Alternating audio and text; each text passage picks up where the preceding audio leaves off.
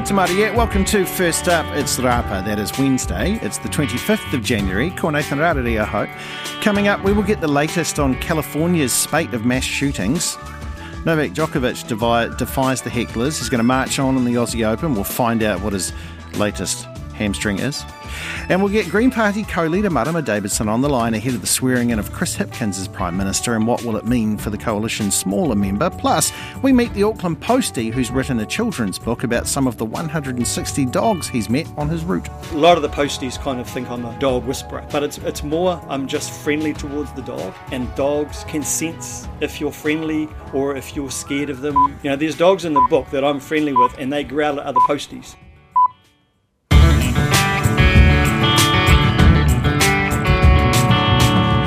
Yamahi kia koutou. Welcome to First Up. I'm Nathan Rarere, and we begin this morning in Australia, and here I come off the long run up to say g'day to my mate from Brisbane. Kia ora, Pam Corkery. How are you?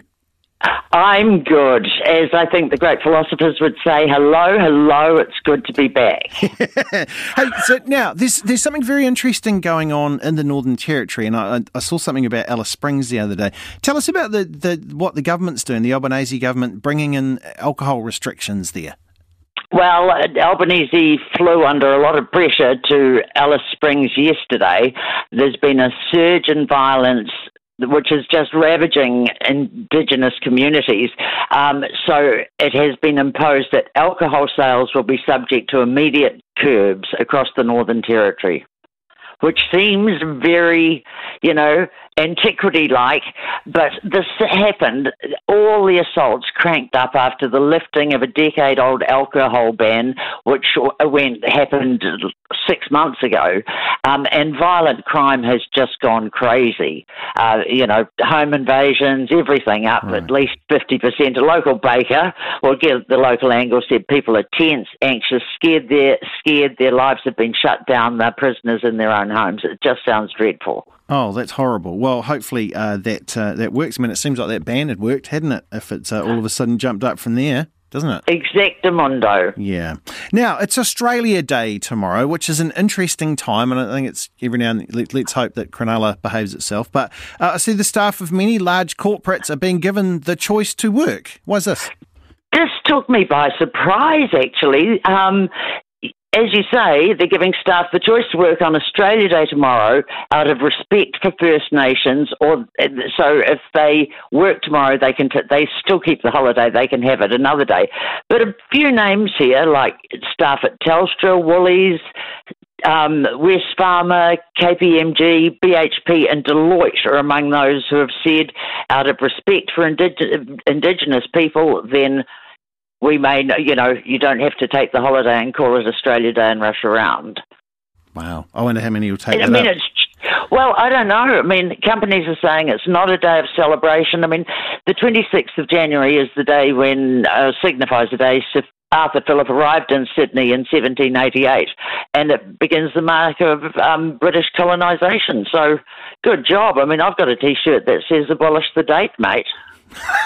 Oh, you're brave wearing that, I think. Wouldn't you, in Queensland? How does that go down when you wear it? No, it's changed an awful lot here. I think I've said to you when we marched for black rights in America, there were 50,000 people at the march. I thought there'd be 13 of us, and that was the largest in the country. So, things have changed. We've got groovy and hip here. Yeah. Now, there's this new program, and when I say program, everybody, I mean a computer program. It's called ChatGPT, which has been quite a bit of talk about. I know that, I think yesterday morning report, there was a thing on it. I see it's been banned in Queensland public schools. And New South Wales, yes, it generates text. I'm reading this because I have no idea about it really, in response to a prompt or a query. Like I read a piece this morning where a commercial writer said, ChatGPT wrote in a minute what would take him a day. So they'll be able to, in New South Wales and Queensland, you'll be unable to, they will block this ChatGPT. I don't know what I think of it like another egg. Some professor somewhere, or many professors, have said the cat's out of the bag now, use it. And apparently Microsoft is primed to have artificial intelligence in its search engine Bing soon. So I'm sort of looking at you, bro. What do you think? I mean, if your kids are at school and they can whack out an answer with one word, it doesn't seem right, does it? No, it doesn't. I think it's, I imagine my tactic would be with my kids to go, well, that's what everyone else is doing, and it's always best to zig when everyone else zags. So why don't you learn how to do it the other way, and then that makes you unique and you've got a thing, which is a hard pitch for every parent to make to their child, isn't it? Oh, yeah, I would have laughed like a drain if Mum had said it. Yeah. Mind you, it beats the old days of going through the Dewey Decimal System at Hastings Boys High and getting a book out and then just writing something out word for word out of a Britannica, doesn't it? So true. It's so true. Now, tell me about this Kanye West, interesting fellow, but the opposition leader Peter Dutton says he should be banned from entering Australia. We haven't heard from Peter for a Peter while. Dutton. Well, yeah. What's behind this? Yeah.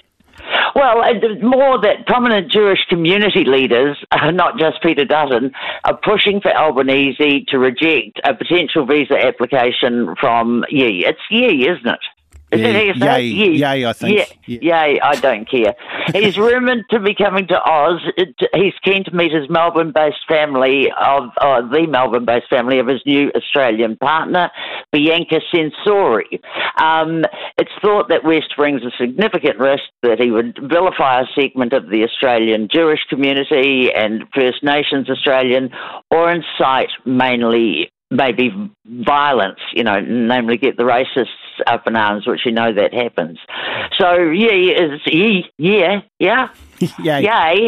a Holocaust denier. He hangs with white supremacists. He's issued death threats against the Jewish community. He says he loves Nazi and admires Hitler. So we don't need him, I don't think. No.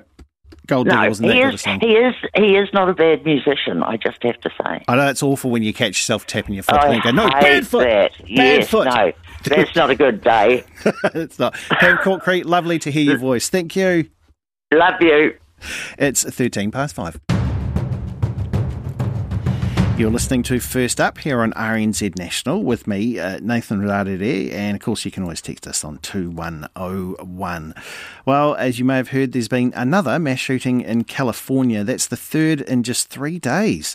The suspect in the latest shooting has been named as Chenlu Zhao, who is accused of killing 7 people in the town of Half Moon Bay. So with us now from the United States is our correspondent Sally Patterson. Sally, thank you very much for being here with us. Can you tell us the latest from the shooting? Yes, hi Nathan. So as you say, we know at least 7 people were killed in these shootings in Half Moon Bay, which is a small coastal community in the San Francisco Bay Area. Now, police were alerted to the shooting soon after 2 p.m. local time on Monday, and we understand that a gunman opened fire on groups of farm workers at 2 locations around a mile or 2 apart. And this left 7 dead and 1 person badly wounded, and the gunman then fled the scene.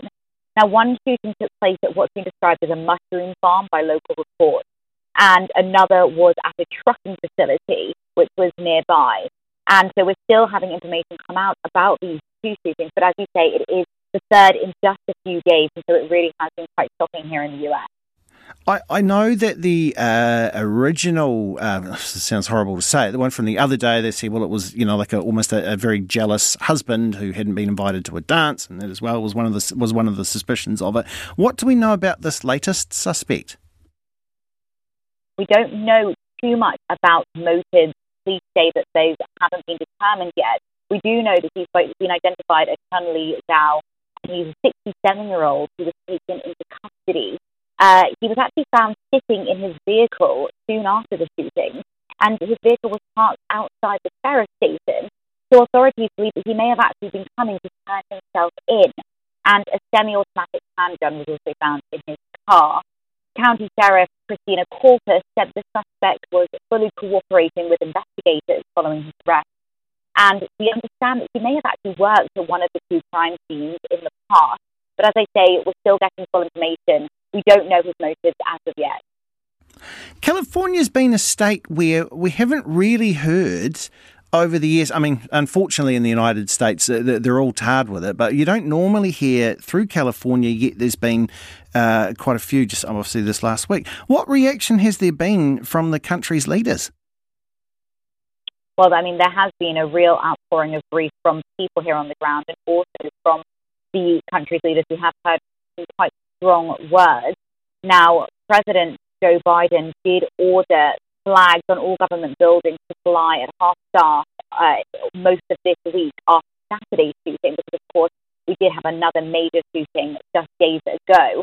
And speaking on Tuesday, the president said that we know the surge of gun violence across America requires stronger action, and he's calling on Congress to reintroduce a federal assault weapons ban. Now, we've also heard from Vice President Kamala Harris, who told a crowd in Florida that on Saturday it was meant to be a time of cultural celebration. It was, of course, the Lunar New Year, but another community has been torn apart by what he called senseless gun violence. And he said all of us in this room and in our country understand this violence must stop. So we have had very strong words there from the leaders of the United States, but it's yet to be seen what changes are going to be made, if any, to make people here safer from mass shootings. Sally, thank you very much for your time there. Bit of a difficult phone line there as well. Hopefully that was okay in your ears. That's Sally Patterson, who is with us out of the United States. Well, freezing weather in Afghanistan has killed at least 124 people. The Taliban government says around 70,000 livestock have also perished in what has been called the coldest winter in a decade. The BBC's chief international correspondent, Lise Doucet, has this report. A winter wonderland of aching beauty, but brutal.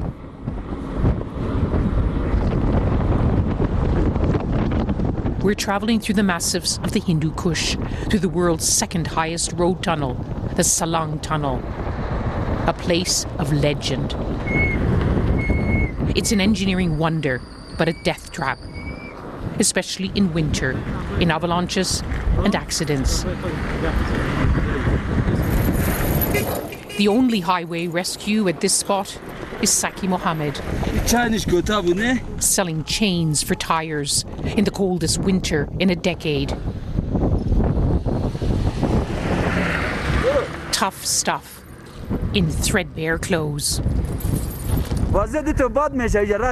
It gets so cold, you can't see the road, you can't walk, and the heaters in cars don't work. These are the lives people live here. It's so cold, but he said it's going to get colder still. We've been out just for minutes and eyebrows are frozen and my face feels it's going to fall off. Imagine if you live day in, day out in conditions like this. This is the only way to reach Saki Mohammed's home. There's no road. Nothing is easy in this life. This is what life is like here. Literally lived on the edge. Even for the littlest, with little cover from this biting cold. A home made of mud, with the warmth of a large family. I have heard people died of cold. My kids recently got sick. Some of my animals died. Till now, I haven't heard people died in Salang. Even 5-year-old Jamshed helps keep them alive. He tells me how they have to carry water from the river, freezing in the wind and storms. They survive with a traditional stove and twigs. And the sandali. Under this red and gold blanket, charcoal burns. You can taste the fumes in this room. This year, their heating costs soared, just like the rest of the world. No aid agencies have come to help us, not under the last government or the Taliban government.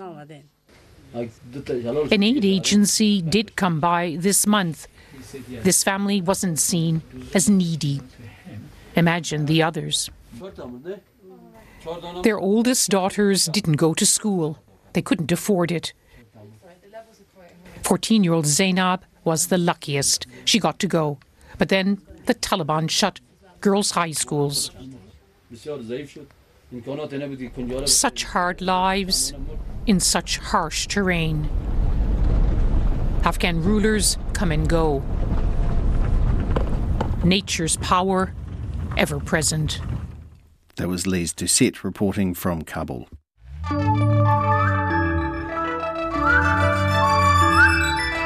It's 5:21, and I'm Nathan Rarere here at First Up on RNZ National. Coming up on the program, you're going to hear from Green Party co-leader, Marama Davidson, ahead of Chris Hipkins being sworn in as the Prime Minister. We just want to see what that means, what she thinks it means for the Labour Greens coalition. And we meet a postie who's written a children's book about some of the 160 dogs that he's met on his route. This week on Trade Me, if you have ever watched those television fishing shows and thought, oh yeah, that's a bit of me. Well, there's a job listing this week that's a great catch. See what I did there? Thank you. A famous pie shop and bakery business is up for sale in the South Island too. But first, producer Jeremy Parkinson talked with Ruby Topsand from Trade Me about a New Zealand famous cap and sunnies. It is raising money for the Labour Party's upcoming election, which is outlined in the questions and answers on the listing, an expensive activity. So that's where the money for this one is going. And it's already got a top bid of $1,500. That will go somewhere. It won't pay for a full campaign, but it will go somewhere. But yes, this follows the success of Who Can Forget the truly iconic listing that was the script of Jacinda Ardern calling David Seymour an arrogant prick, and that one absolutely exploded on Trade Me and sold for well over $100,000. So we will see if this one can get that far. I mean, so far it's got 28,800 views, not quite in the top 10 of all time like that other listing was, but not bad, not bad. I do see here that because it is raising money for the Labour Party, in effect, the winning bid will be a donation. If it goes over 5,000, then that must fall under electoral law. So I think it says something about that in the listing. It does, yeah.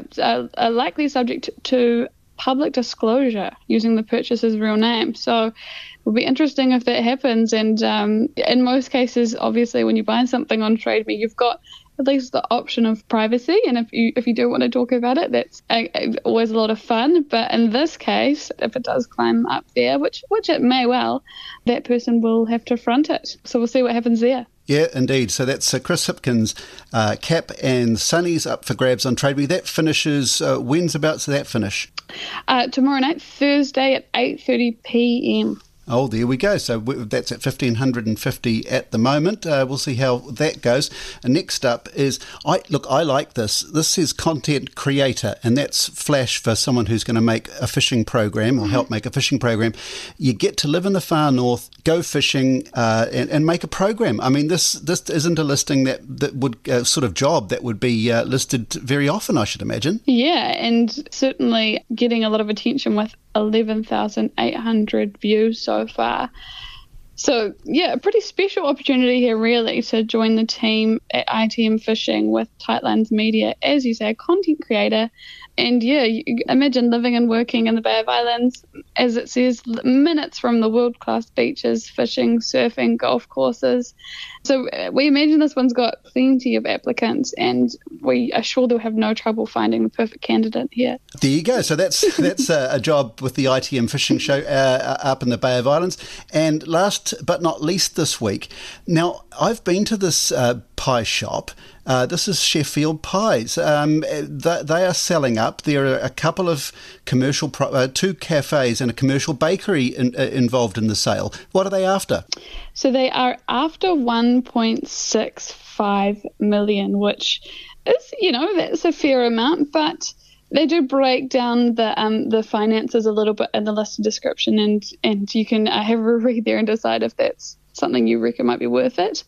But yeah, truly iconic business that's been around for 4 decades. And as also it says in the listed description, there's no introductions necessary here. If you are a pie enthusiast, then this one will be familiar to you.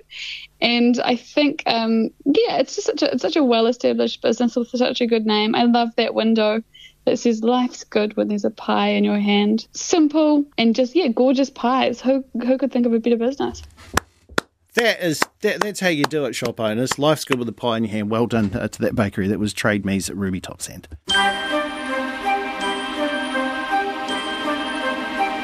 Like sands through the hourglass, so are the days of our lives. The 25th of January, just very quickly here, 1961, 101 Dalmatians was released. Made a lot of money. They used a new animation technique that made it easier. One of the animators said they drew 6,469,952 spots from the Dalmatian pups. There you go.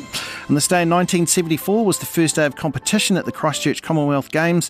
Dick Taylor, remember that? The 10,000 metres? What a way to open it. In 1949, the first Emmy Awards were presented. Not very many categories, and it was only for shows you could see in Los Angeles. But the name Emmy is the feminised version of IMI, which is a short slang term for Image Orthicon Tube. And the idea was that differentiated a tube camera from a film camera, so that's why it was the Emmys.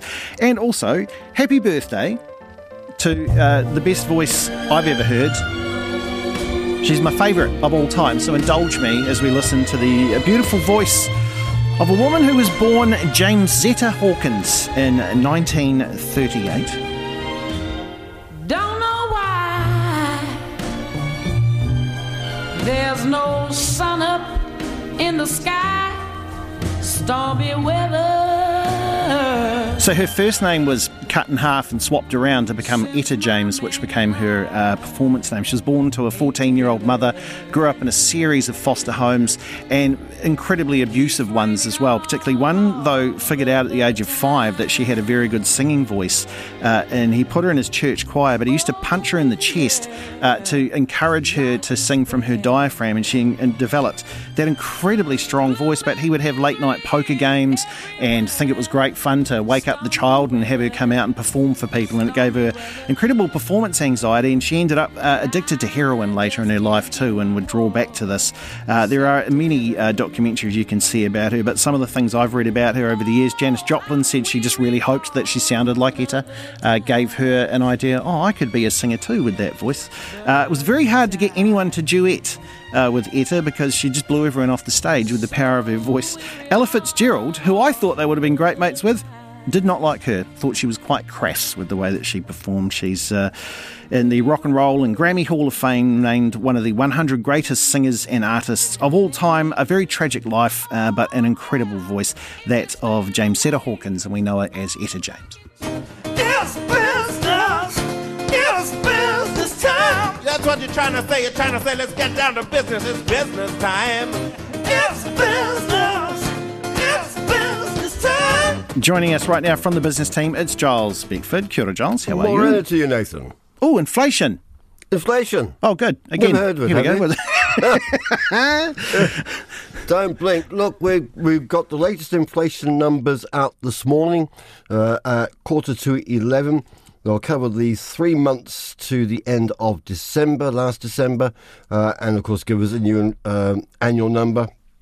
Expectations are, this is the consensus view, 1.3% rise for the quarter, taking the annual rate marginally lower to 7.1%.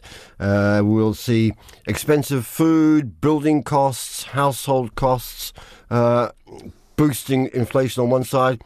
There'll be a slight offset from the fall in petrol prices, although we have to remember that the government support and cuts in petrol taxes comes off very shortly, and that'll give it another boost. But the downside, or so we say, the upshot will be essentially that inflation is still strong.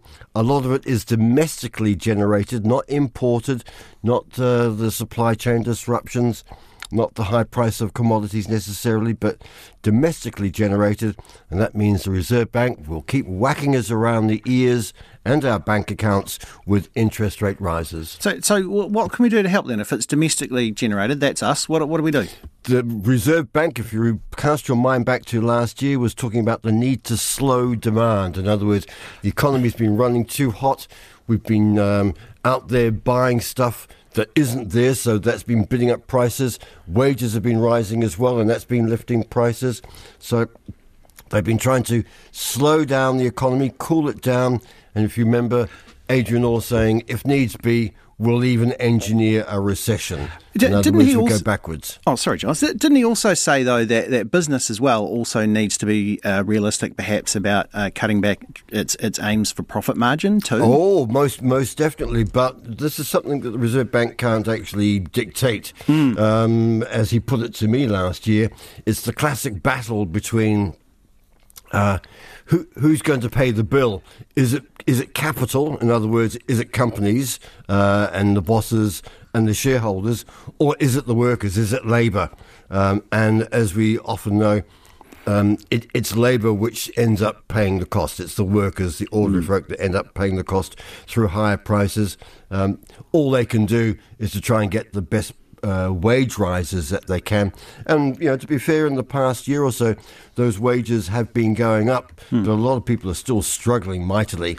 Wages have in some places been exceeding the rate of inflation, but that just, of course, just stokes more inflationary pressures as well. If your wages bill goes up as a company, what do you do? Will you pass on the cost? But, companies also got to take that responsibility of saying, we don't actually need to have every last cent in profit margin if it means that we can actually maintain not just our workforce, but also our customer share, our market share. I wonder if we Googled really hard if we'd ever find that phrase in a TED Talk. A TED Talk.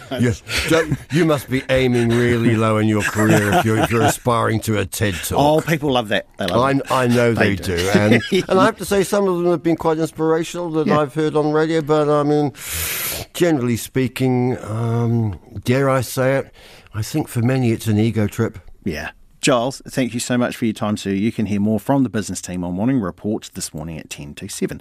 Let's go to money markets now. Your New Zealand's dollar, it's out there, it's battling. Boy, it works hard. Hardest working dollar in the world. Everyone says so. It's getting you 64.93 US cents, 92.26 Australian cents, 59.79 euro cents, 52.82 British pence, 4.4 yuan and 84.71 Japanese yen. We opened the program by speaking to Pam Corkery in Australia. Now we go to our friend Dave Worsley, who is in Melbourne. He's covering the Australian Open. I think we're at the quarter-final stage right now. Morning, Dave. How are you? Yeah, good morning there, Nate. Yes, we are in the quarterfinals and halfway through to the semi-finals as well, as play continues in relatively fine weather, not too hot, only about 27 degrees, Nate. Well, that's quite interesting, isn't it? Because this is always the one where people are melting on court, and there's always that, look, they love to do that shot where they have someone frying an egg down on the court, which always seems very cruel. I think don't put the players out there or that'll happen. But you mentioned there that we're halfway into the semi-finals, so there must be some through. Tell us who got through after last night's quarters. Well, yes, we do have a couple of players through.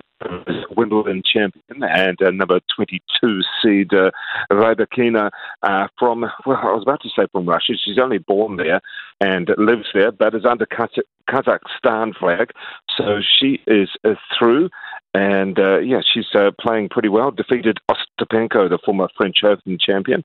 And she's going to take on Victoria Azarenka, who is from Belarus. There's all these countries that we can't mention, Belarus and Russia being the two of them. And Azarenka, the former champ from 10 years ago, well, she defeated the third seed, Jessica Pegula, the American.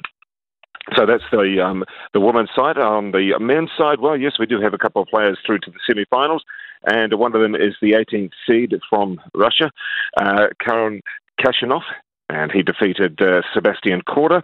That was in fairly comprehensive in the end, except that Korda had to retire hurt with a injured wrist, and the other match was last night. Tsitsipas, the third seed, and the Greek player defeated Boceka from the Czech Republic, who was through to his first quarterfinal. So those are the semi-finalists we have so far, Nate. Right. The next quarterfinal due up this afternoon, but all eyes are on, obviously, the Novak Djokovic match this evening. Now, is he fighting an injury, is he? Well, he has been injured as such, and then he came back saying, how dare people criticise me for not being injured enough. And that's the thing. I think people are saying, well, look, you're foxing it because you just thrashed your opponent, Dina Mao, in the previous round. You really haven't showing too much pain on court. You're still running down impossible shots. You play virtually a perfected match against De Minaur to win. They're just very, very easy. And then so he's got annoyed that people are saying, well, you're not really that injured if you're winning so well. But let's see when he comes up against Rublev, the first seed from Russia, this evening. That should be a very good match. I mean, Rublev won in a fifth-set tiebreak over Holger Rune.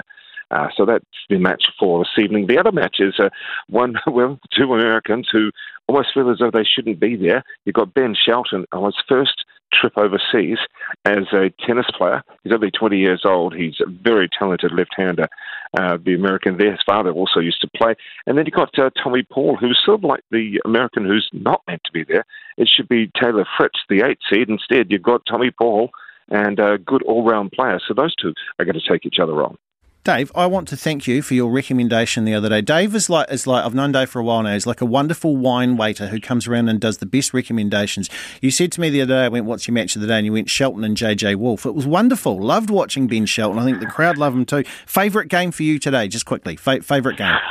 I'm actually looking forward to I'm looking forward to one particular women's match. That's Karolina Pliskova, who's been number one in the world at one stage for only a couple of weeks. She takes on Magda Linette from Poland, who almost shouldn't be through to the quarterfinals either. So, again, we've got a lot of these matches that people who kind of shouldn't really be there. But good on them for making it through to the quarterfinals, and that's probably the match for me today. Pliskova against Linette from Poland. Wonderful. Dave Worsley, thank you very much for your time, sir. That's the latest from Melbourne. 19-6. I'm Nathan Rarere here at First Up on RNZ National. Still to come, Labour Party leader Chris Hipkins is being sworn in today as the 41st Prime Minister of New Zealand, so we find what this means for the government's coalition partners. Co-leader, Green Party, Marama Davidson, she is with us.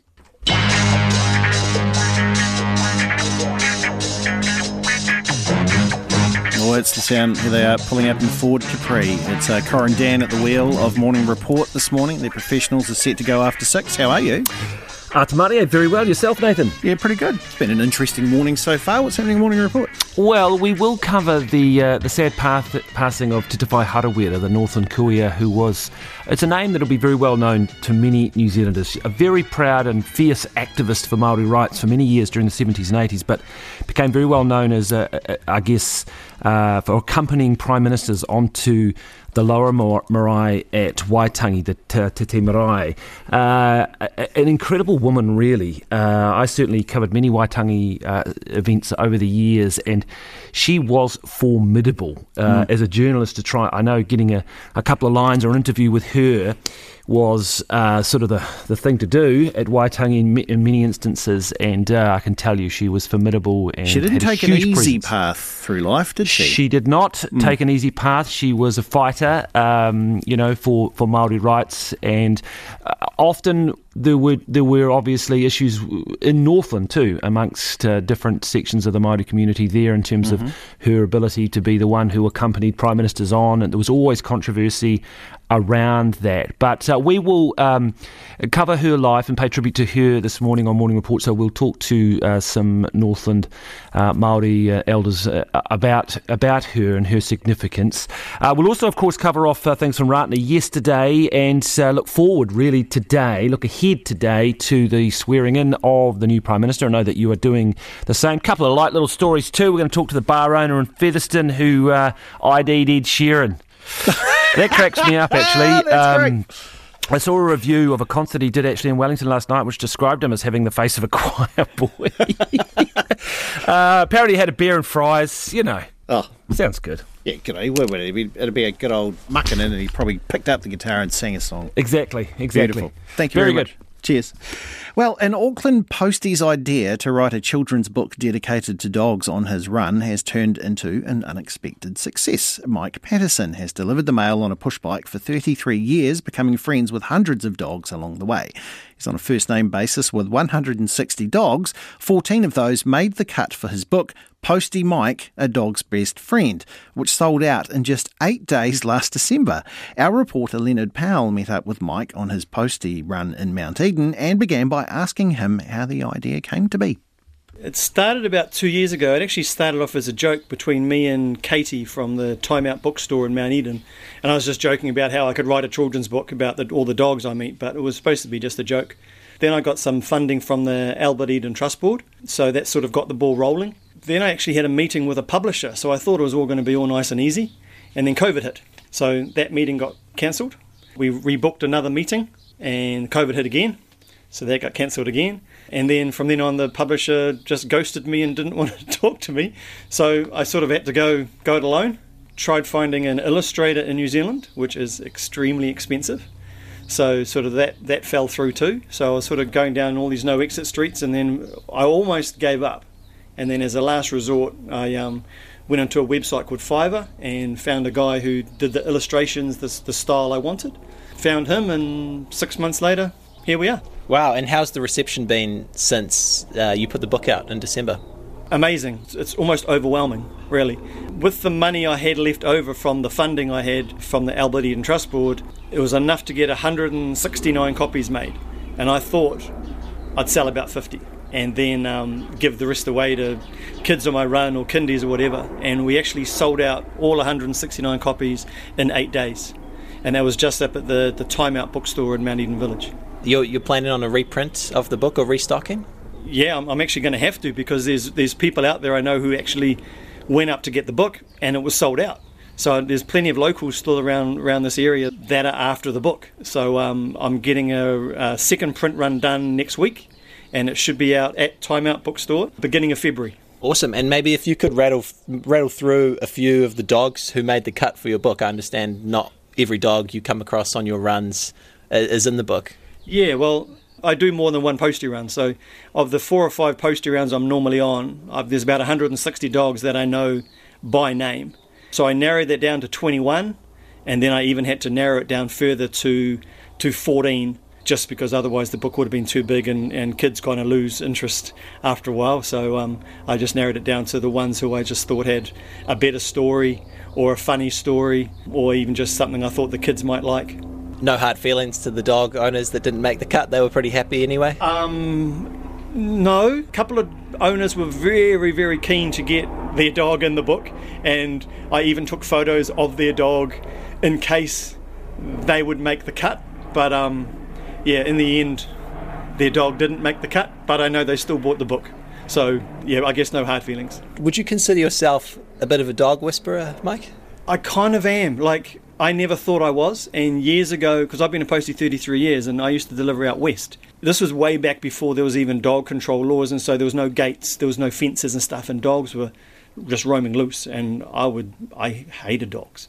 But now, in the last few years, the dogs around here are a lot nicer. They're treated more like genuine members of the family rather than guard dogs. Yeah, a lot of the posties kind of think I'm a dog whisperer, but it's more I'm just friendly towards the dog. And dogs can sense if you're friendly or if you're scared of them. You know, there's dogs in the book that I'm friendly with, and they growl at other posties because those posties act quite timid towards them instead of scared of the dog. And the dog thinks like, hey, why are you acting so strange? Like, I'm a friendly dog. So, yeah, I don't know if I'm a dog whisperer, but I think dogs can sense if you're not a threat and if you're friendly towards them. So, do you want to read maybe about one of the dogs in there for listeners to get an idea of? Who do I choose? Yeah, the most popular picture is actually probably Gus, Gus has a drooling problem. So this is how Gus's story goes. Gus is the most solid American bulldog you could ever meet. He is very strong and powerful. Gus loves getting patted, but he also has a very bad drooling problem. When Postie Mike gives Gus a pat, Gus will shake his head and all his slobber will go flying everywhere, including all over Postie Mike's face. And I guess the reason everybody likes that photo is because the picture of Postie Mike is, you can only see half his face because he's got drool over the rest of it. So yeah, that's probably one of the more popular illustrations in the book. And you've just gone for dogs over cats, Mike? Yeah, cats have a mind of their own, and there's plenty of cats on my postie run, but if you're trying to get them to come close to give them a pat, they just run away. So, and I've got 3 cats of my own, so yeah, the dogs like me more than the cats do. That's Mike Patterson. People love that book. The book Posty Mike is going to be back in stock at the Time Out bookstore next month. And Mike says you should always ask the owner before you pat their dog. There we go. Well, Chris Hipkins is to be sworn in as Prime Minister today, less than 9 months out from the general election. So what does this mean for Labour's coalition partners? Joining me now to talk about that is the Green Party's co-leader, Marama Davidson. Marama, thank you very much for being here. Just very quickly, and of course the news of the death of Titi Whai Harawira has come out. I guess I just asked you your thoughts on her. Yeah, thank you, Morena, Nathan. And I've only just this morning found out about Titi Whai. I was privileged, Nathan, to go to her 90th birthday celebrations, which were just before the end of last year here in West Auckland. And, of course, the celebrations had to be put off from her actual birthday. So I believe she might have been 91. But her 90th birthday celebrations were, I think, symbolic of the decades and decades and decades of incredible, feisty, staunch activism and her passionate commitment always to progressing Te Ao Māori aspirations, you know. She would interview me every week when she was doing Radio Wātea, and she would challenge me like she would for every politician she was able to get to and speak to. But I was also privileged I'm a Taitokero girl, I'm a Northland girl, and so I was always privileged to have her sympathy with that shared whakapapa of being from the north. So really just a massive mihi to her lifelong dedication to advancing Te Ao Māori interests and to mostly, of course, to her whānau hapueni. Yeah, Marama, thank you very much for that. Like we said, you've only just found out, so your thoughts there. Let's quickly jump to this today. So back in 2020, the Labours and the Greens entered into a cooperation agreement there. Will having a different Labour leader to the one that you've entered into in that agreement make any difference to the relationship? But early days, but what we know is the cooperation agreement was with the Labour Party, and that's regardless of who the leader of the Labour Party is. So our expectation is that the cooperation agreement continues. Our priorities as the Green Party continue, particularly at this time, which of course for us is rebalancing wealth, taking strong action to protect our climate stability, and of course protecting nature for future generations. So, you know, those priorities, and particularly with a focus on affordable homes, we've been really public and clear about rent controls, for example, limiting rent increases. Those priorities for us continue, both under our cooperation agreement and as ordinary independent politicians in Parliament, where we both work with Labour and challenge them at the same time. So we've got a good working relationship with Chris, both James and I, with Chippy. Chris, Chippy, we have to be really clear which Chris we're talking about, you know, these days. So we've had a really good working relationship, particularly with Chippy, and we don't see any reason why that won't continue. Now, you mentioned there about the affordable homes. Will you be pushing Chris Hipkins to introduce the capital gains tax? Well, I've been, I think, shall I say, warmed by some of what I've heard him, I guess, signalling that he's been quite clear, is have the Green Party. Some people are not paying their fair share. At the moment, Nathan, look, I've said many times, it is not just a cost of living crisis. Some people are creaming it right now, and many others are struggling. That has to be rebalanced. That is not sustainable, and it's certainly not acceptable. So the Greens have long put out solutions, and rebalancing wealth would not only address those inequities, but also help fund and pay for the climate solutions, the public service, the strong public service solutions that we absolutely need, not the least health, for example, and ensuring that we raise people's incomes and households who are struggling the most. Those are the issues and the priorities that will continue to put the green solutions out there. But yes, absolutely can see an opportunity with Chippy signalling that, you know, right now things are not fair. Anything else that you would like to try and, you know, introduce urgency to, I guess is another way to say, to hurry through before the election? I think housing has quite a bit to it. So there's affordability, and that particularly with rent controls is an area that we've pushed openly for. But the housing has to also be healthy. It has to also be homes that can take care of people, that can take care of people, for people to have good lives in those homes. And that's a comprehensive rental warranted fitness, Nathan, and that's something that we've continued to campaign on, continued to push for, and have got massive support from people across the country for a long time. Actually, we've put decades of rental warranted fitness on our agenda. So, those are some of the sort of urgent priorities that we'd like to see. Reforming the tax system that we've already talked about, and again, continuing to push for stronger action on climate change. Marama, thank you very much for your time this morning and for joining us, not just with your thoughts on your coalition, but also too on the death of Titi Whai Harawira. And that is our program for this morning. Just a reminder, you can get Posty Mike, that book there. It does come out next month, and it was interesting. I thought, oh gosh, that's quite brave when you have to do it's just going to be these dogs. And that's a tough call. It's like leaving someone's kid out of the school yearbook, isn't it? It's not a good thing to do. Anyway, today is the 25th of January, and I'll send you out to the news with the voice of James Etta Hawkins. You know her as Etta James, and I think this is quite beautiful. It's stormy weather. Thank you very much for your company this morning. Morning Report next with Guyon and Corin. From all of us here at First Up, have yourselves a wonderful day, and we'll be back in your ears. Pawpaw. The time stormy